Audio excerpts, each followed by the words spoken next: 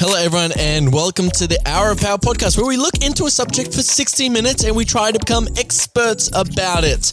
By us, I mean Caleb and myself, Cameron. This week, Caleb, we looked into VPNs, virtual private networks, and today it's Fact Check Friday, which means we get an expert on who really sets the record straight. Make sure that we've got all the information right. Our 60 minutes of research inevitably might cover some stuff too lightly, maybe even misunderstand a few things, which is why we love our Fridays getting a true expert. And today we're excited to have Tom Uren from the Australian Strategic Policy Institute of Australia. Wow. He's specifically in the International Cyber Policy Centre. True expert joining us today, Cam. Listed on his bio on the ASPI website, his expertise lies in cybersecurity, internet economy, and strategy. And he's regularly commenting on written and spoken media forums around leading cybersecurity topics at a national level. We're going to talk about some of those highlight stories that Tom's worked on with him when he joins us for this interview. Cam, this was an interesting topic. And it made us feel a little bit frightened, but also a little bit safer about the internet. So I'm excited to kind of dive into this with Tom and see whether I feel better or worse after it all. Yeah, VPNs really lie in the field of cybersecurity. So let's hope that he can kind of reassure us reassure us that our internet's safe or that we're safe. And if not, then, what we can do from there. So let's jump into the interview with Tom now and find out a little bit more about VPNs, the virtual private networks.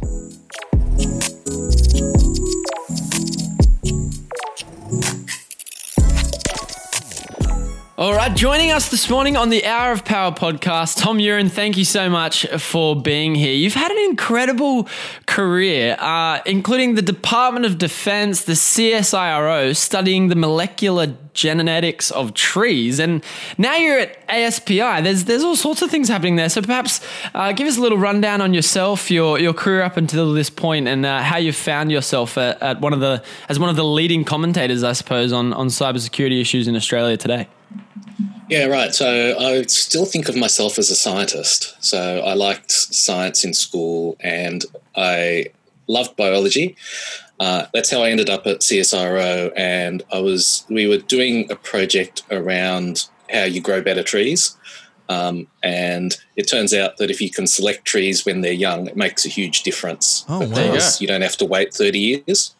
But eventually, at that time, quite a long time ago, biology was very manual. So you'd do something and then you'd repeat it 1,000 times by hand. And it was somewhat depressing that at the time, people were already using robots in the Human Genome Project. So it is a bit depressing when your entire job has been automated already. So eventually I moved to defense. I worked there for quite a while, involved in kind of technical things related to cybersecurity. And then eventually I moved to ASPI where So ASPI is a think tank that is a national security think tank. So it's about what's the right thing for Australia. And cybersecurity is obviously an issue that affects us all nowadays. Yep. So we try and both educate, which is why I'm on the podcast, but also promote good debate around really important issues. Well, Tom, I don't think I've ever heard anyone study how to make better trees. And up until you said that, I don't think I ever would have thought that there was a way to make a better tree. I guess my naivety. So what people used to do is just so there's trees that are good for paper and there's trees that are good for furniture or carpentry. Even this is blowing my mind because I'm like, I thought every tree was made for paper. So there's some that are easier to turn into paper. And so what they would do is wait until a tree had grown and go, okay, that's a good tree. Let's breed more of those trees. And so over time you get, I guess like agriculture, you get trees that are better and better for a certain thing. But if you can test them while they're young, you can actually cull all the rest and get just the trees that you like. So that was really what that project was about. I'm just amazed that one man can have a career that spans right from agriculture and trees right through to defense of a nation's cybersecurity front. I just think that's absolutely amazing. Right. So that's pretty common in cybersecurity because it wasn't that much of a thing like 20 years ago.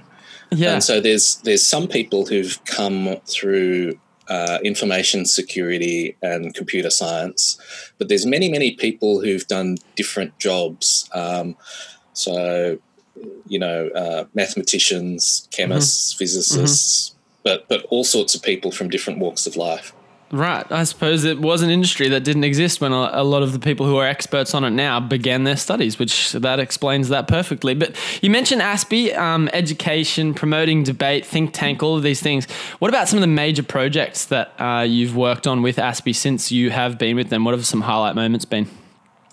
Some of the things that I've really enjoyed have been looking at data that Twitter has released. So recently, Twitter discovered that there was some activity from the Chinese state on Twitter that was pretending just to be normal people. Wow. And so they gave us an advanced release data set, and we were able to look at that data and do a report on it. So we've done that a couple of times, and that's really interesting to see how states are trying to manipulate I call it the information environment, all the sort of news and information that we get. I think that's a particular highlight for me. Yeah. I'm so curious, why did Twitter come to you guys in Australia and not, because Twitter's obviously based in America somewhere, I assume, HQ. So why are you guys first? So they gave the data to us and to Stanford. So to be absolutely clear, they noticed this activity on their platform, and since the 2016 elections, they've released this kind of data when they discover it. And what they noticed is that there's these data sets are quite big, and it's very hard to have a in-depth understanding on the first day. So you'd get a whole lot of news that bubbles up around that release, but it's not very in depth because there's just no time. So they've started to give people early access so that they can produce some research that frames it really nicely so that other people can understand the bigger picture and the context around it. And we did a report last year in September, and they just liked it. And we've got a lot of Chinese speakers, and so it makes sense that we have people who can understand what's going on and what's in that data. Yeah, okay. Wow. Yeah. Incredible space. Is that an ongoing project now? You mentioned the report released, and I was looking at some of your most recent articles. They're definitely around the Twitter sphere. What have kind of the implications been of that? Yeah, so that's an area of research because we think that is really important for democracies. If organised groups can affect what everyone sees and thinks of as reality, that has huge implications for how we all live our lives. So the rise of social media coupled with the decline of traditional media means that I think that's a thing that's worth focusing on, and it's a really hard space because it's really not clear what to do or how to air quotes solve it. Well, Tom, I guess we were also watching before just an interview that you were on ABC News where, the ASD kind of had this role in combating the Islamic State by stopping their communications. Caleb and I were both kind of like blown away at how that kind of happened. What's kind of ASPI's role in particularly like the international cybercrime kind of space? So we've produced a couple of reports that talk about offensive cyber. One of them talked about how ASD does it.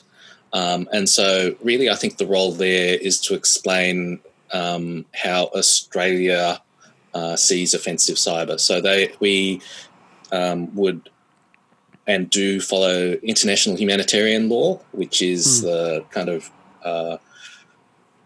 rules of war, if you like. So that means being proportionate and having like a military purpose that you can't do by any other way, trying to avoid unnecessary harm to other people. So last week, or when you spoke on the podcast, you mentioned WannaCry. Yes. And WannaCry, I think, is an example of something that was tremendously destructive and was not targeted, as far as we can tell, at anything in particular. So that, to me, seems like bad. And so our report explains how you could use offensive cyber in a just way, something that as a combat to something like WannaCry, I suppose, which shut down public health services and things like that for people who might not be aware. It doesn't even have to be to combat something that's occurring in cyberspace. So the ASD example was in Syria, and they degraded the communications of some ISIS fighters. So that's an example where they're using cyber operations in addition to normal military doctrine. And so the US has talked about a bit as well.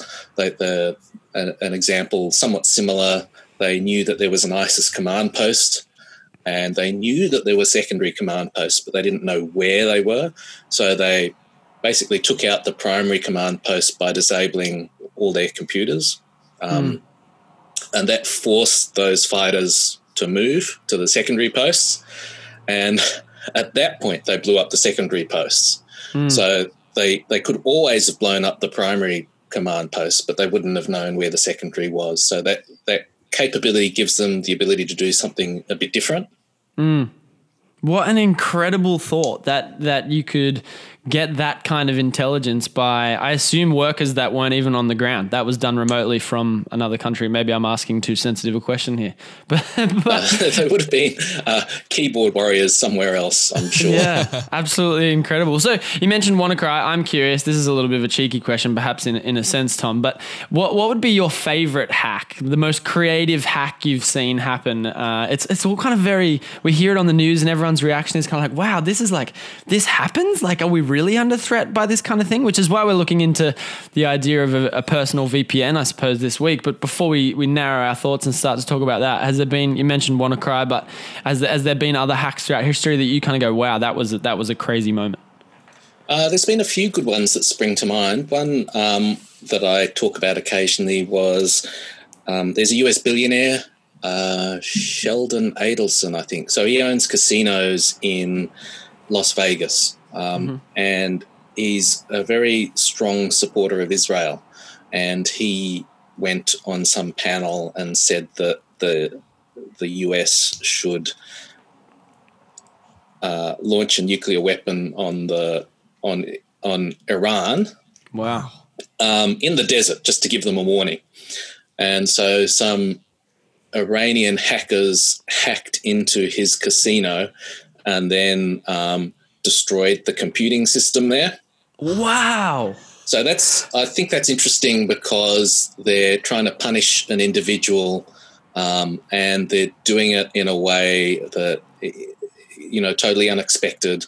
But another one I like was the Russians tried to, and like in a, I think is interesting. I'm not a fan of it. Yeah. The Russians attacked Ukraine, and they compromised some tax software. And it turns out that every company that operates in Ukraine must use one of two software packages. Ah, okay. And so they sent a worm that actually just encrypted everything.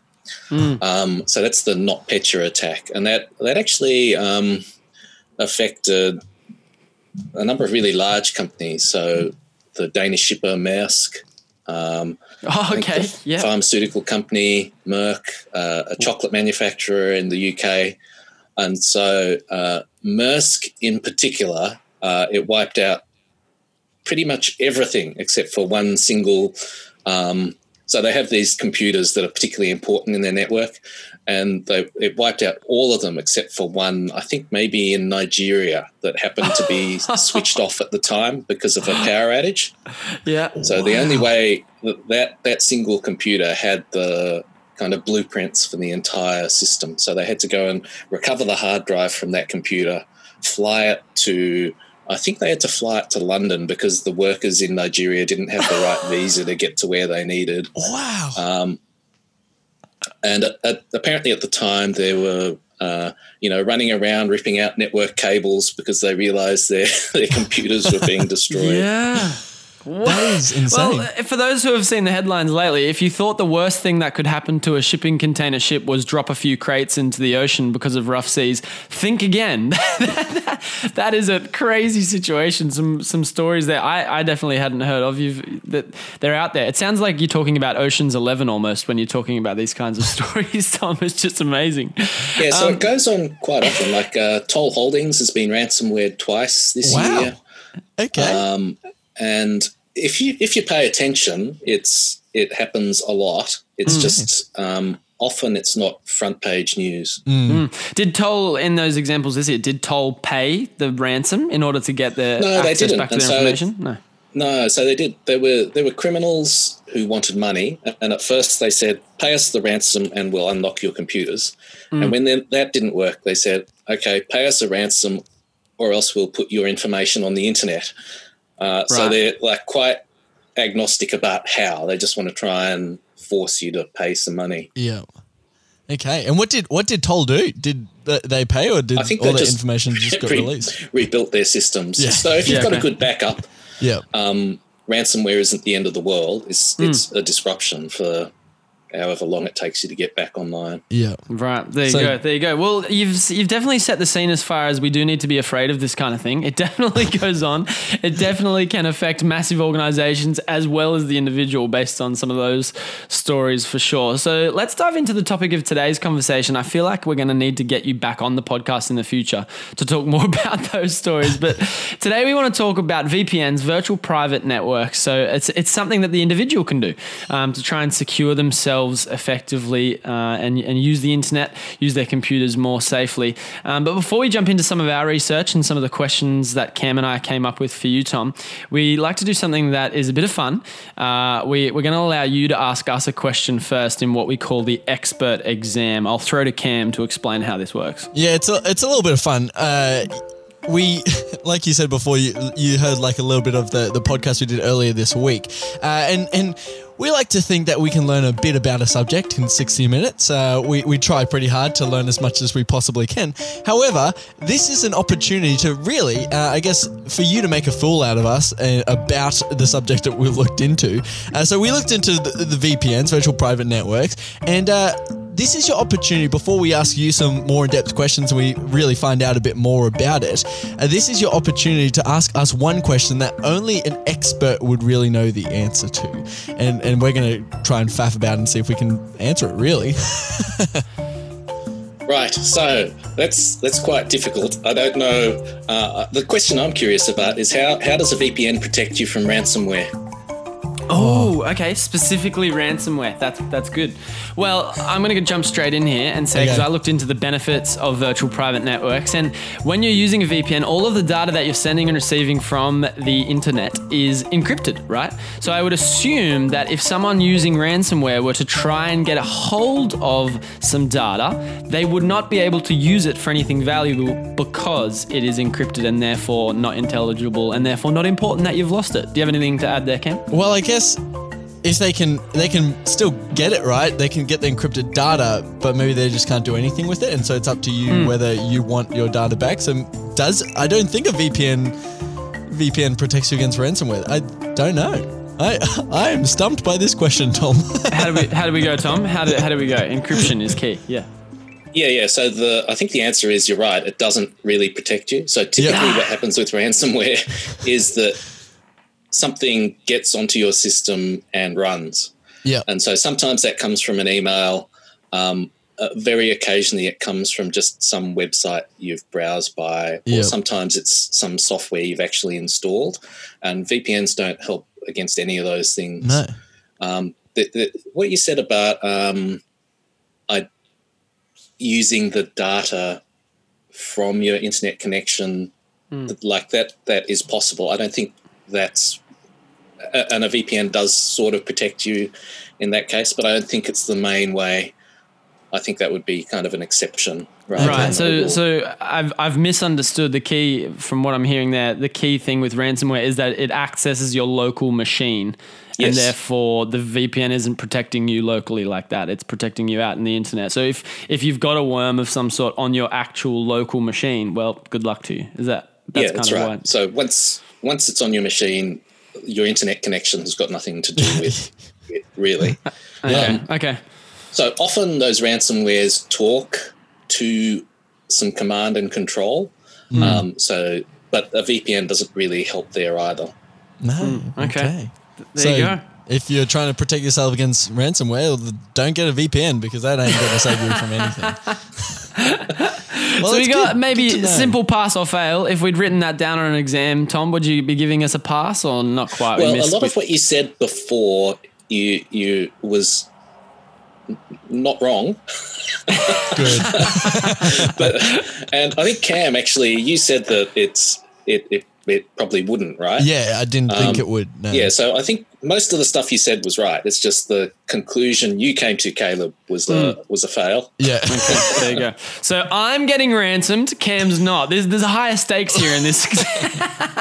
Well, I'm just not right. trusting my VPN to save me from it. Well, Tom, that's a good place to start because already we're on the back foot. Already we feel like there's more to learn. So, earlier this week we jumped in and we studied VPNs, and I was quite interested because I guess as someone who Caleb and I do a little bit of travel over the place, and I'd always heard from people, if you're traveling around, if you're like on hotel Wi-Fi or if you're on airport Wi-Fi, then you should have a VPN. I guess the first question is, one thing that we kind of felt was like, well, is this actually a true statement? Should we have a VPN if we're going around to those public kind of Wi-Fi kind of things? And if so, why is that? Yeah, look, so when I travel, yes, I use a VPN. And the reason is what a VPN is good at is protecting your comms from different people. And who's those different people depends on what you care about. So when you're traveling, hotel and airport Wi-Fi are typically really easy to listen to or to sniff. And airports and hotels, you've got a lot of business travelers there. There's likely people who are actually interested in what they're saying. And so you've got a high likelihood that your comms are not encrypted and there's people potentially listening. So now a lot of what you send is encrypted by default. So if you're talking to your if you're using Gmail and it's HTTPS, that's encrypted. If you're using your bank app or website, that should be encrypted. But there's also many things that aren't encrypted, and people can build up this profile, and it's really hard as a user to know what is and isn't encrypted. Okay. So when you're traveling, that's what I would call a high threat environment, and so it makes sense to use a VPN. So that's the plus side. What it really does is it encrypts all the communications you're sending from your phone or laptop or whatever to some other place. And after that other place, it's just back to the normal internet. So when you're in a hotel, that makes sense because you're protecting yourself from the hotel, but you're really switching one set of potential attackers for a different set of attackers. So you've got no idea, in the VPN I use, it says you can choose Sydney or Melbourne or, Japan or California. I've got no idea who in California might be looking at what I'm sending. So it comes down where you think the greatest risk is. Okay. And so, Right, so and really that- what you're saying there is you're switching out the attacker in the hotel that you're in for an attacker who may be sitting next to the actual host, the VPN host in California. Is that what you're saying? Yeah. Yep. Yeah, wow. Yep. Okay. So the for travel, I think that's a good trade-off because you can have some teenager or some professional criminal who just hangs out in the hotel sniffing for stuff of interest. Yeah. I think the type of people who can get access to, these if you're paying for a VPN, it's probably a computer sitting in a data center somewhere. Yeah. So you just need a much higher capability. People in the industry call them adversaries. So and at this point, if you're Cam or Caleb, probably no one who can sit out, compromise the data center. Yeah, you're not really worried about those people. No. They don't really want my information sitting in a VPN center or anything like that anyways. Like, they would be going after much bigger fish than probably little old Cam sitting at home kind of thing. Yeah, that's right. So it's about knowing who you are, who would care about you, and what set of attackers you're most worried about. Yeah. Which was one of the major themes that came up as we pressed into this topic. Is there's this? I'll cite the case of Ryan Lynn, which was a case where this guy was found to be doing what they refer to as cyber stalking, an obvious wrong thing to do. I remember he was like a really awful person.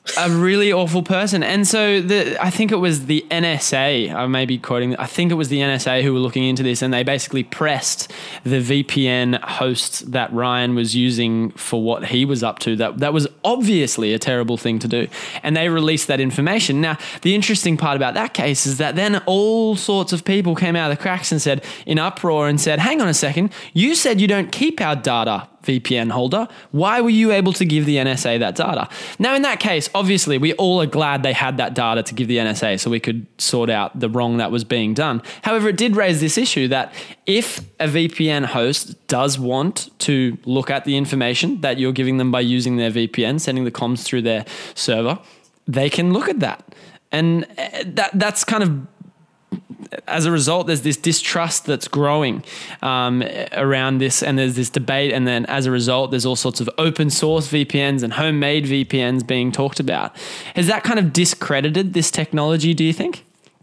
I think it's about using it for what it's good for. So, I mean, for example, I use it to protect myself. Yep. I pay with a credit card. The VPN knows who I am. Occasionally you can see in indictments in the US for hackers that they'll have subpoenaed a VPN provider, and the VPN provider can provide subscriber details and nothing else. So that's the kind of that's proof that that particular VPN provider is not logging when you're using it and who you're communicating with. So if you're really paranoid, you can scour through all those indictments and find out which VPN providers the US authorities have not been able to get logs out of. So what people look for in logs is the times and dates. So, if Ryan was using it at this time and at the same time the victim was being harassed, and, that correlates for a lot of events, that's really good evidence. Yep. But if you're doing something that is illegal, there's many different ways that law enforcement can get access to you, and it doesn't even have to rely on the VPN provider. So they can look at, subpoenaing. If that VPN provider is using a data center, they can subpoena the logs of the data center. And so there's kind of layers of things that they can do. Yeah. And so my advice is just don't do things that are illegal. Just Great piece of advice. Just be a good person is really. I think that's something that Caleb and I kind of covered was, that when I was kind of looking at the criticisms, is when I was looking into it, I was like, oh, well, if this is what a VPN does, there's so much room for it to be used for evil and stuff like that. And is there a particular way that you know of, Tom, that I guess VPN providers or law enforcement in general try and stop people from using VPNs for this stuff, or is there a way that they, like, when they can pick up people are using VPNs for the wrong purpose and then stop that? So in Western countries, there's no way that I'm aware of that they try and stop people using VPNs, because there are legitimate uses, right? In China, for example, they've banned VPNs they don't like, which is probably in effect VPNs they can't get access to. Right, so they couldn't subpoena it because they don't have them under their jurisdiction. Is that the kind of example? Or they don't keep logs. Something like that, right? Yeah. They would allow VPNs that are government friendly. Yeah. So in the West, what tends to happen is that if you're involved in something really bad, so perhaps child pornography or a drug market, they'll really spend a lot of time and effort to try and figure out who you are. This is law enforcement. And so VPNs are definitely an impediment to them, but there's all sorts of techniques that law enforcement use to find out who you really are. And so you can't use a VPN and think, right, job done. It really becomes very hard to avoid being identified in the longer term. Yeah, absolutely. There's a few other grey areas that came up in terms of this. Well, you can use VPNs for wrong, and one of them is one of the most popular reasons that VPNs are marketed, and it's this funny little tension that seems to be managed because it's obviously not the right thing to do, yet the companies who can sell these VPNs know it's highly beneficial, so they talk about it nonetheless, which is the ability to watch Netflix USA from Australia, for example. So get around geographical restrictions and geo-blocking that some multinational companies use. Any comments in that space around, because it seems like everyone knows it's happening, everyone knows it's not the right thing to do, but they can't really stop it, it seems. Yeah, so that's one of the uses. The other one is using BitTorrent as well. Yep. And so in both cases, I spoke before about how they're protecting you from the kind of local attacker. In this case, the other use is, I like to think of it as making my computer pretend it's in a different country. And so you're providing some anonymity. So in Netflix's case, they actually go around trying to identify where those VPN providers are coming from in different countries, and they'll actually block them. Wow. So certainly that is a response to pressure from the rights holders. Yeah. So whoever owns the rights obviously doesn't want people just accessing. They're trying to make more money by selling it to different jurisdictions. They'll make the money if they sell it to Australia. So why would they let someone from Australia get it? Yeah. So that's the basic reason. So I think the rights holders have provided more pressure over time. So I've noticed that, in years past, it was really super easy to do that, but now I think they take more effort to try and block it. Yeah. Okay. How about that? Yeah. So BitTorrent is the same thing in that for a while there were companies that would basically try and particularly in the States, law firms that would try and extort money out of people who had illegally BitTorrented videos. And the one that comes to mind, they would find porn videos with extremely explicit titles, find out who had downloaded it, and then send them letters and ask them to pay money. So, wow, the people were definitely downloading illegally, yet at the same time it felt more like legal extortion than it did because the entire purpose was just to make money. It wasn't really to do any good to people. To try and stop the wrong that was happening, Yeah, so people use VPNs to hide where they're coming from. And the way it works is that when you use BitTorrent, you kind of leave your address behind. And so those lawyers would look at the address, go to the ISP and say this customer, find out who the customer was. Yeah. And the VPN stops that. Yep. And that's that. You're consoling me here because, like Cam mentioned, we felt relatively uncomfortable, perhaps at the end of our research, thinking, "Geez, it seems like these are a great way for people to get away with some pretty bad stuff in some cases." But it's great to hear from you that law enforcement does have the ability to be able to find the people who are doing the wrong thing in other ways. And as well, it sounds like the VPN providers, particularly if they're in easier jurisdictions to access, perhaps can play along and help in stopping these kinds of things from happening. One other area that came up, and it was fairly significant to me, was the idea of speed throttling. Now, this is the idea that internet service providers can control the speeds at which their customers have access based on their subscription type. So you would think those who pay more get faster internet. Now, there's some objection to this being something that should even be allowed to happen. Whether it's happening or not, perhaps you can comment on that, particularly in Australia's case, and maybe some other significant cases around the world where this has been spoken about. And then there's this suggestion that VPNs are a way to get around this if it is happening. Is that correct? Is that notion correct? I've not really heard of that. So certainly in Australia, you can pay different amounts to get different internet speeds. And to me, that seems fair enough. Yep. There's probably a philosophical question about perhaps internet access is a human right, and it's a human right to have enough to stream 4 streams of HD Netflix at the same time.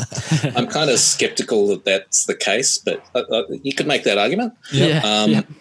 Now, there may be cases where ISPs block particular types of traffic. So it used to be that when people torrented more, that ISPs would try and block that, or at least some ISPs would, because it was a huge amount of bandwidth. So that may be where that may be what the use of a VPN would help in that case, because an ISP kind of looks at the traffic and says, right, this is traffic that I'm going to slow down because it just destroys my network. Right. But when it's under a VPN tunnel, the ISP can't tell what it is. What would be some examples of some of that kind of traffic? Usually it was BitTorrent, because it was back in the day when networks were not so fast. Places like Netflix didn't exist. I think there was a lot more torrenting.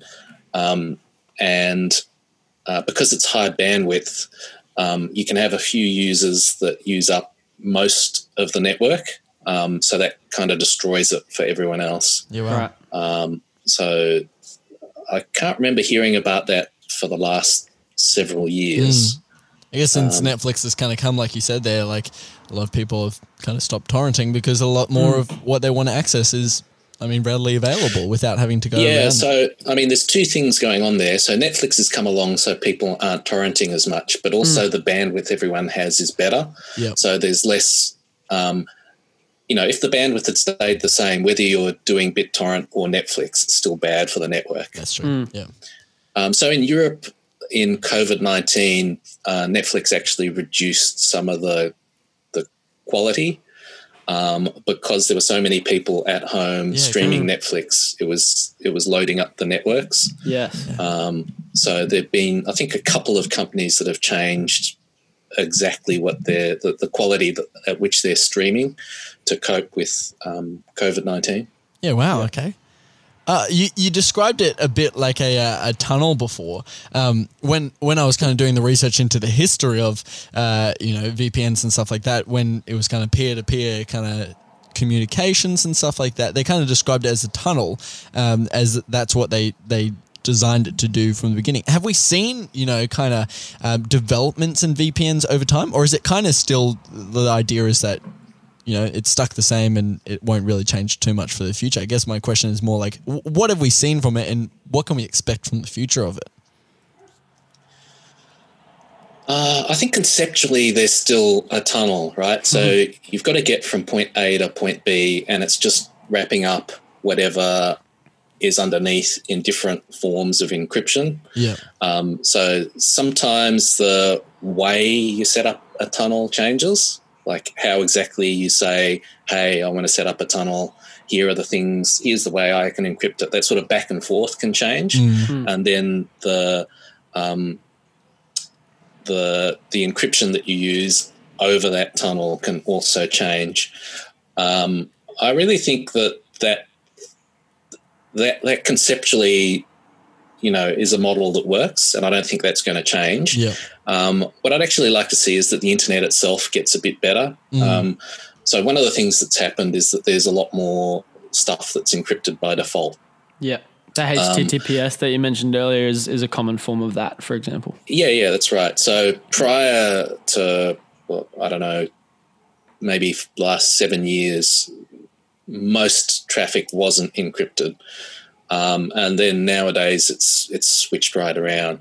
And there's also a whole lot of other things that make up the internet that could be better in terms of more secure, but it's quite hard to change because the internet's a big place and there's many people involved. So it's hard to get a critical mass of change. Yeah. You said there in the encryption, that encryption may change. This may be a silly question. Is there different levels of encryption? Like, can you have really encrypted stuff and not really encrypted stuff? Like, that's easier for hackers? I just don't know. Yes, is the short answer. Okay. The longer answer is that it costs to encrypt things. So it costs in terms of how much computing power you need to do it. So as technology's evolved, we've kind of struck this balance between how much effort you need to encrypt it versus how much effort you would need to break it.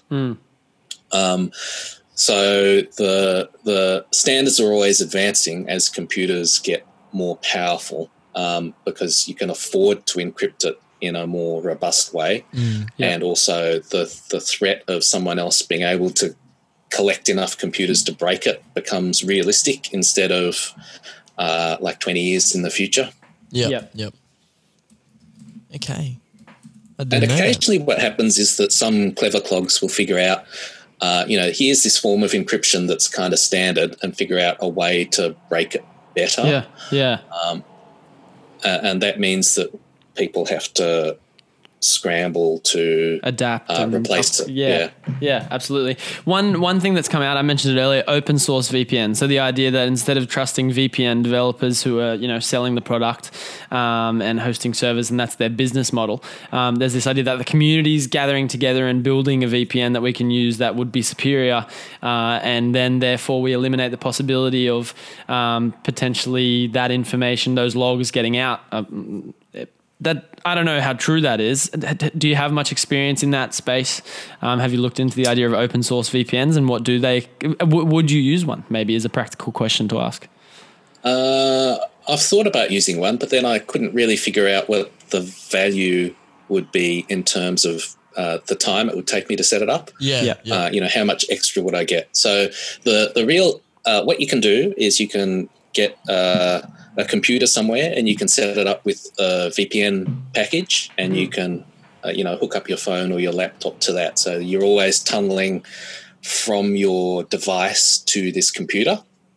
So you can set that up somewhere else, like you could set it up in a data center somewhere like Amazon Web Services or Google Cloud or wherever, and so you can be guaranteed that because you set it up, you know what's happening to those logs and you know where it's coming out.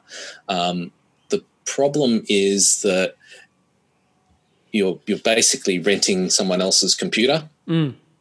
So if you're doing illegal stuff, Amazon Web Services would no doubt comply with a warrant because that's what warrants are for. That's right.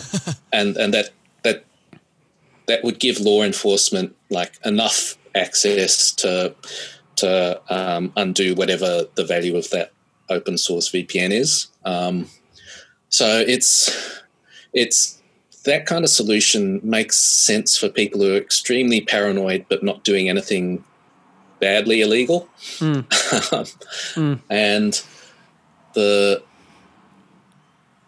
I think that's all I have to say on that. So another place where it makes sense is if you're traveling, you could set up your home computer to host that server. Right. I basically trust my ISP, partly because I don't have a choice and partly because I've never in Australia, at least, they don't do some of the bad things that other ISPs overseas have done. Right.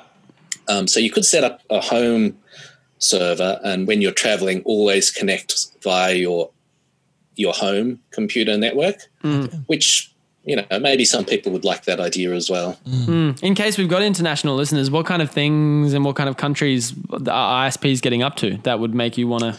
The one I hear most of is in the US, where they will replace ads.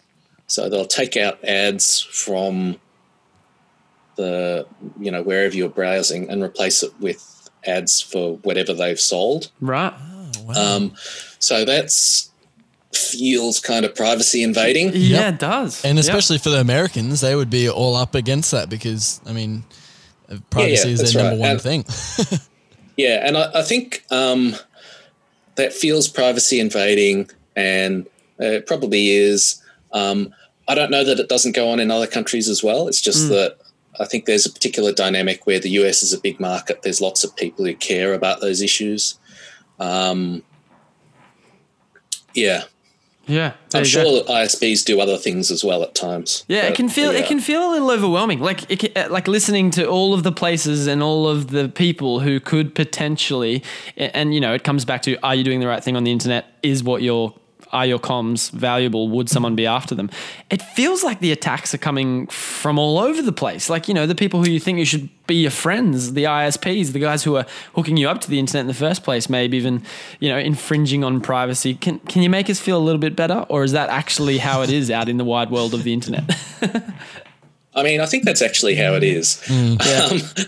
And it's not even as if VPNs are necessarily a solution. So some VPNs package up the data of, and it's usually the free ones, package up the data of their customers and on-sell it, and that's how they make money. So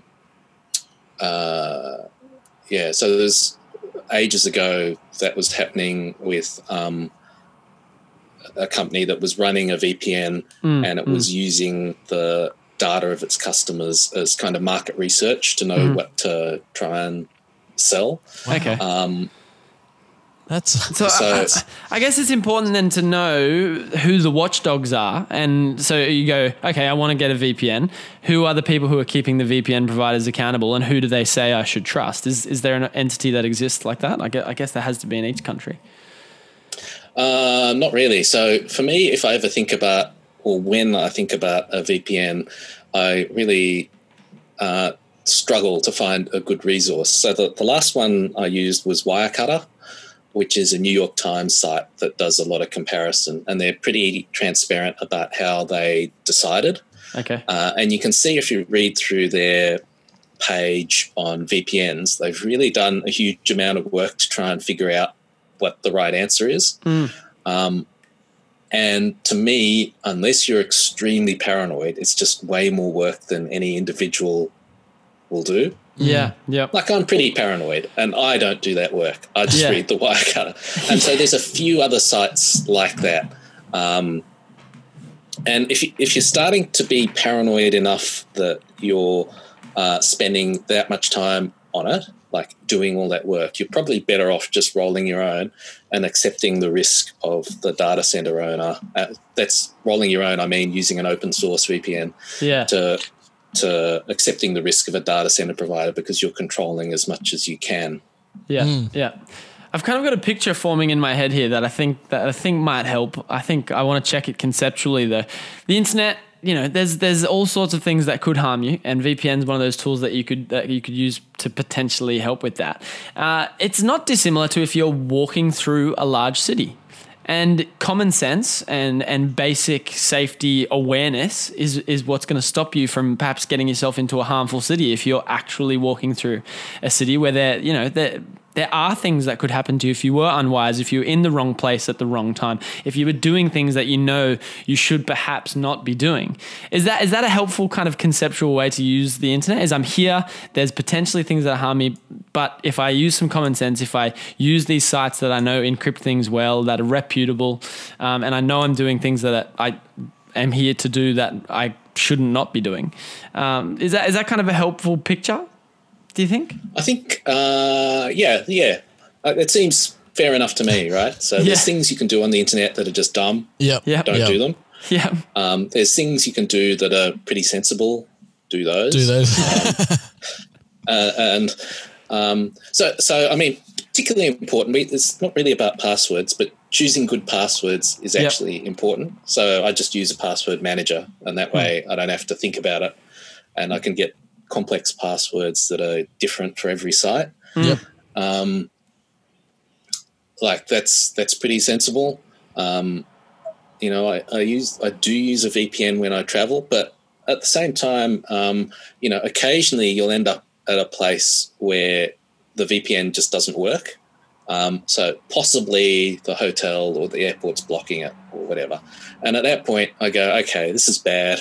I'll just switch off the VPN. It's not like most people, I think, will just go, okay, I'll run with that risk because I need to talk to whoever, or I need to get my email, or I need to send something, or I need to find my itinerary or whatever. Yeah. So it's just trying to reduce your risk as much as possible. Yep. Yeah, and it's one of those things you can do. There you go. I'm feeling fairly clear on this. There's some good tips there as well. Password manager is very helpful. I use LastPass. Which one do you use, Tom? Is there a password manager that you prefer? What do I use? Yeah, I use LastPass too. There you go. Oh, that makes me feel really good. Okay, so good passwords, obviously protecting your local machine with kind of, you know, virus software. That's another one that comes to mind. And then obviously VPNs, if that's something that you think you need for what you're doing or where you are. And obviously we've unpacked a lot more about how VPNs work throughout the whole of today. I think I'm pretty much there, Cam, as far as the questions I have for Tom. Is there anything else you'd like to know? Well, I guess, like, is there anything that we've missed in this whole conversation of VPNs that maybe you could shed the light on, or is this given a good light kind of the whole area of VPNs and I guess why they're good and why they're evil? One really common use is in corporates. So corporates will use their own VPNs, and that's a way of allowing their workers access to their internal corporate network. Okay. So it's really about extending their internal network to an individual's computer, and so they like to have a protected tunnel around whatever their data is. So that seems to me like a totally sensible use of a VPN. And you know, the architecture around that seems to be migrating to a different model, which is that you don't worry about a VPN, but you make sure that what you're sending out is truly protected, making sure that you're talking to the right person. But that's the other use of VPNs that we didn't really talk about. Yeah. Okay. Well, I guess that's a good thing, and I guess that's a little bit what you're saying there is a bit of where the future is going. You know, just with, you know, corporate things, making sure that their data is more safe by making sure they're sending it to the right people. And I guess that's a thing for us all to be aware of. And VPNs can't save us from sending an email to the wrong person. That's VPNs can't do that. That's right. Well, thanks so much, Tom. We really appreciate your time, and I'm sure all the listeners now have a much deeper understanding of VPNs and why they're good. And, you know, and they've now know as well to maybe just stick away from doing the bad things on the internet. VPNs ain't going to save you from that. So we definitely appreciate your time, Tom, and I know all the listeners will as well. Well, there you go. Thanks, Tom, for jumping on and helping us understand that a bit more. Caleb, I feel like, well, yeah, I made a good choice in buying a VPN. Are you going to go out and get one? Okay, good. Good. Well, I don't know. See, you know, most of my comms probably aren't that interesting to Russian hackers. However, if I was traveling overseas and I wanted to use certain, you know, valuable information, or I needed to communicate about important things and I felt like I wasn't secured enough, then I definitely would. I really like how you said valuable information, important things. It made it sound like really big, but it's like, really, I'm just thinking about my emails and my bank account. Exactly. And it was comforting to know that my bank account is likely encrypted anyway. Yeah. Thank you you to my bank app developer for taking care of that for me. Thank you, Banks. I went through a whole wave of emotion there, as I probably expressed on the interview, of like, oh my gosh, I'm scared of the internet, to like, oh no, wait, I know how to do this. Because I don't know if that picture helped you, but you're walking through, let's take New York City, for example, beautiful place. It can be wonderful. But if you do certain things at certain times of day in certain places, you can get yourself into trouble. And in a lot of ways, it feels like the internet can be like that as well. Yeah, if you kick in a window at any time of the day, you will get in trouble for that. So don't do that. Exactly. And now I have a clearer picture about how VPNs can help me stay safe as well. So thank you, Tom. And how were those stories that we got about some of the hacks that have happened around the world? Unbelievable. I was excited to know what he was going to say, because I was like, I don't really know much about like the hackosphere or whatever, like whatever's going to happen. Yeah. I feel like I got that off a TV show when I was younger. For some reason went down man. I went down a rabbit warren and watched some like kid TV show called Cyber Chase the other day. I don't know if you've seen it, but I watched it when I was young. So anyways, that's a total conversation for another time off the podcast. But I really liked how he kind of gave he gave some stories that were quite mind-blowing. I just did not know about Russia attacking the Ukraine in that way. And then, the one hard drive that was left was in Nigeria. Was that it? Yeah. They had to. There was visa issues. They had to physically go and get a hard drive and get it to London. It's crazy. Unbelievable stories there. But hey, send us in. What were some of the highlight moments from that interview? Maybe you've still got some questions. Pass them on. We could pass them on to Tom and maybe get those answered. But that's Fact Check Friday complete for another week here at the Hour of Power podcast. Cam will be back next week with a new topic. Yeah, we will be back next week. And in the meantime, feel free to leave a review on our iTunes. Feel free to subscribe or follow us on any of our social media platforms and let us know what you want to know more about, and we may look into it in a future week. But for now, from Cam and Caleb, thank you very much for listening to the Hour of Power podcast.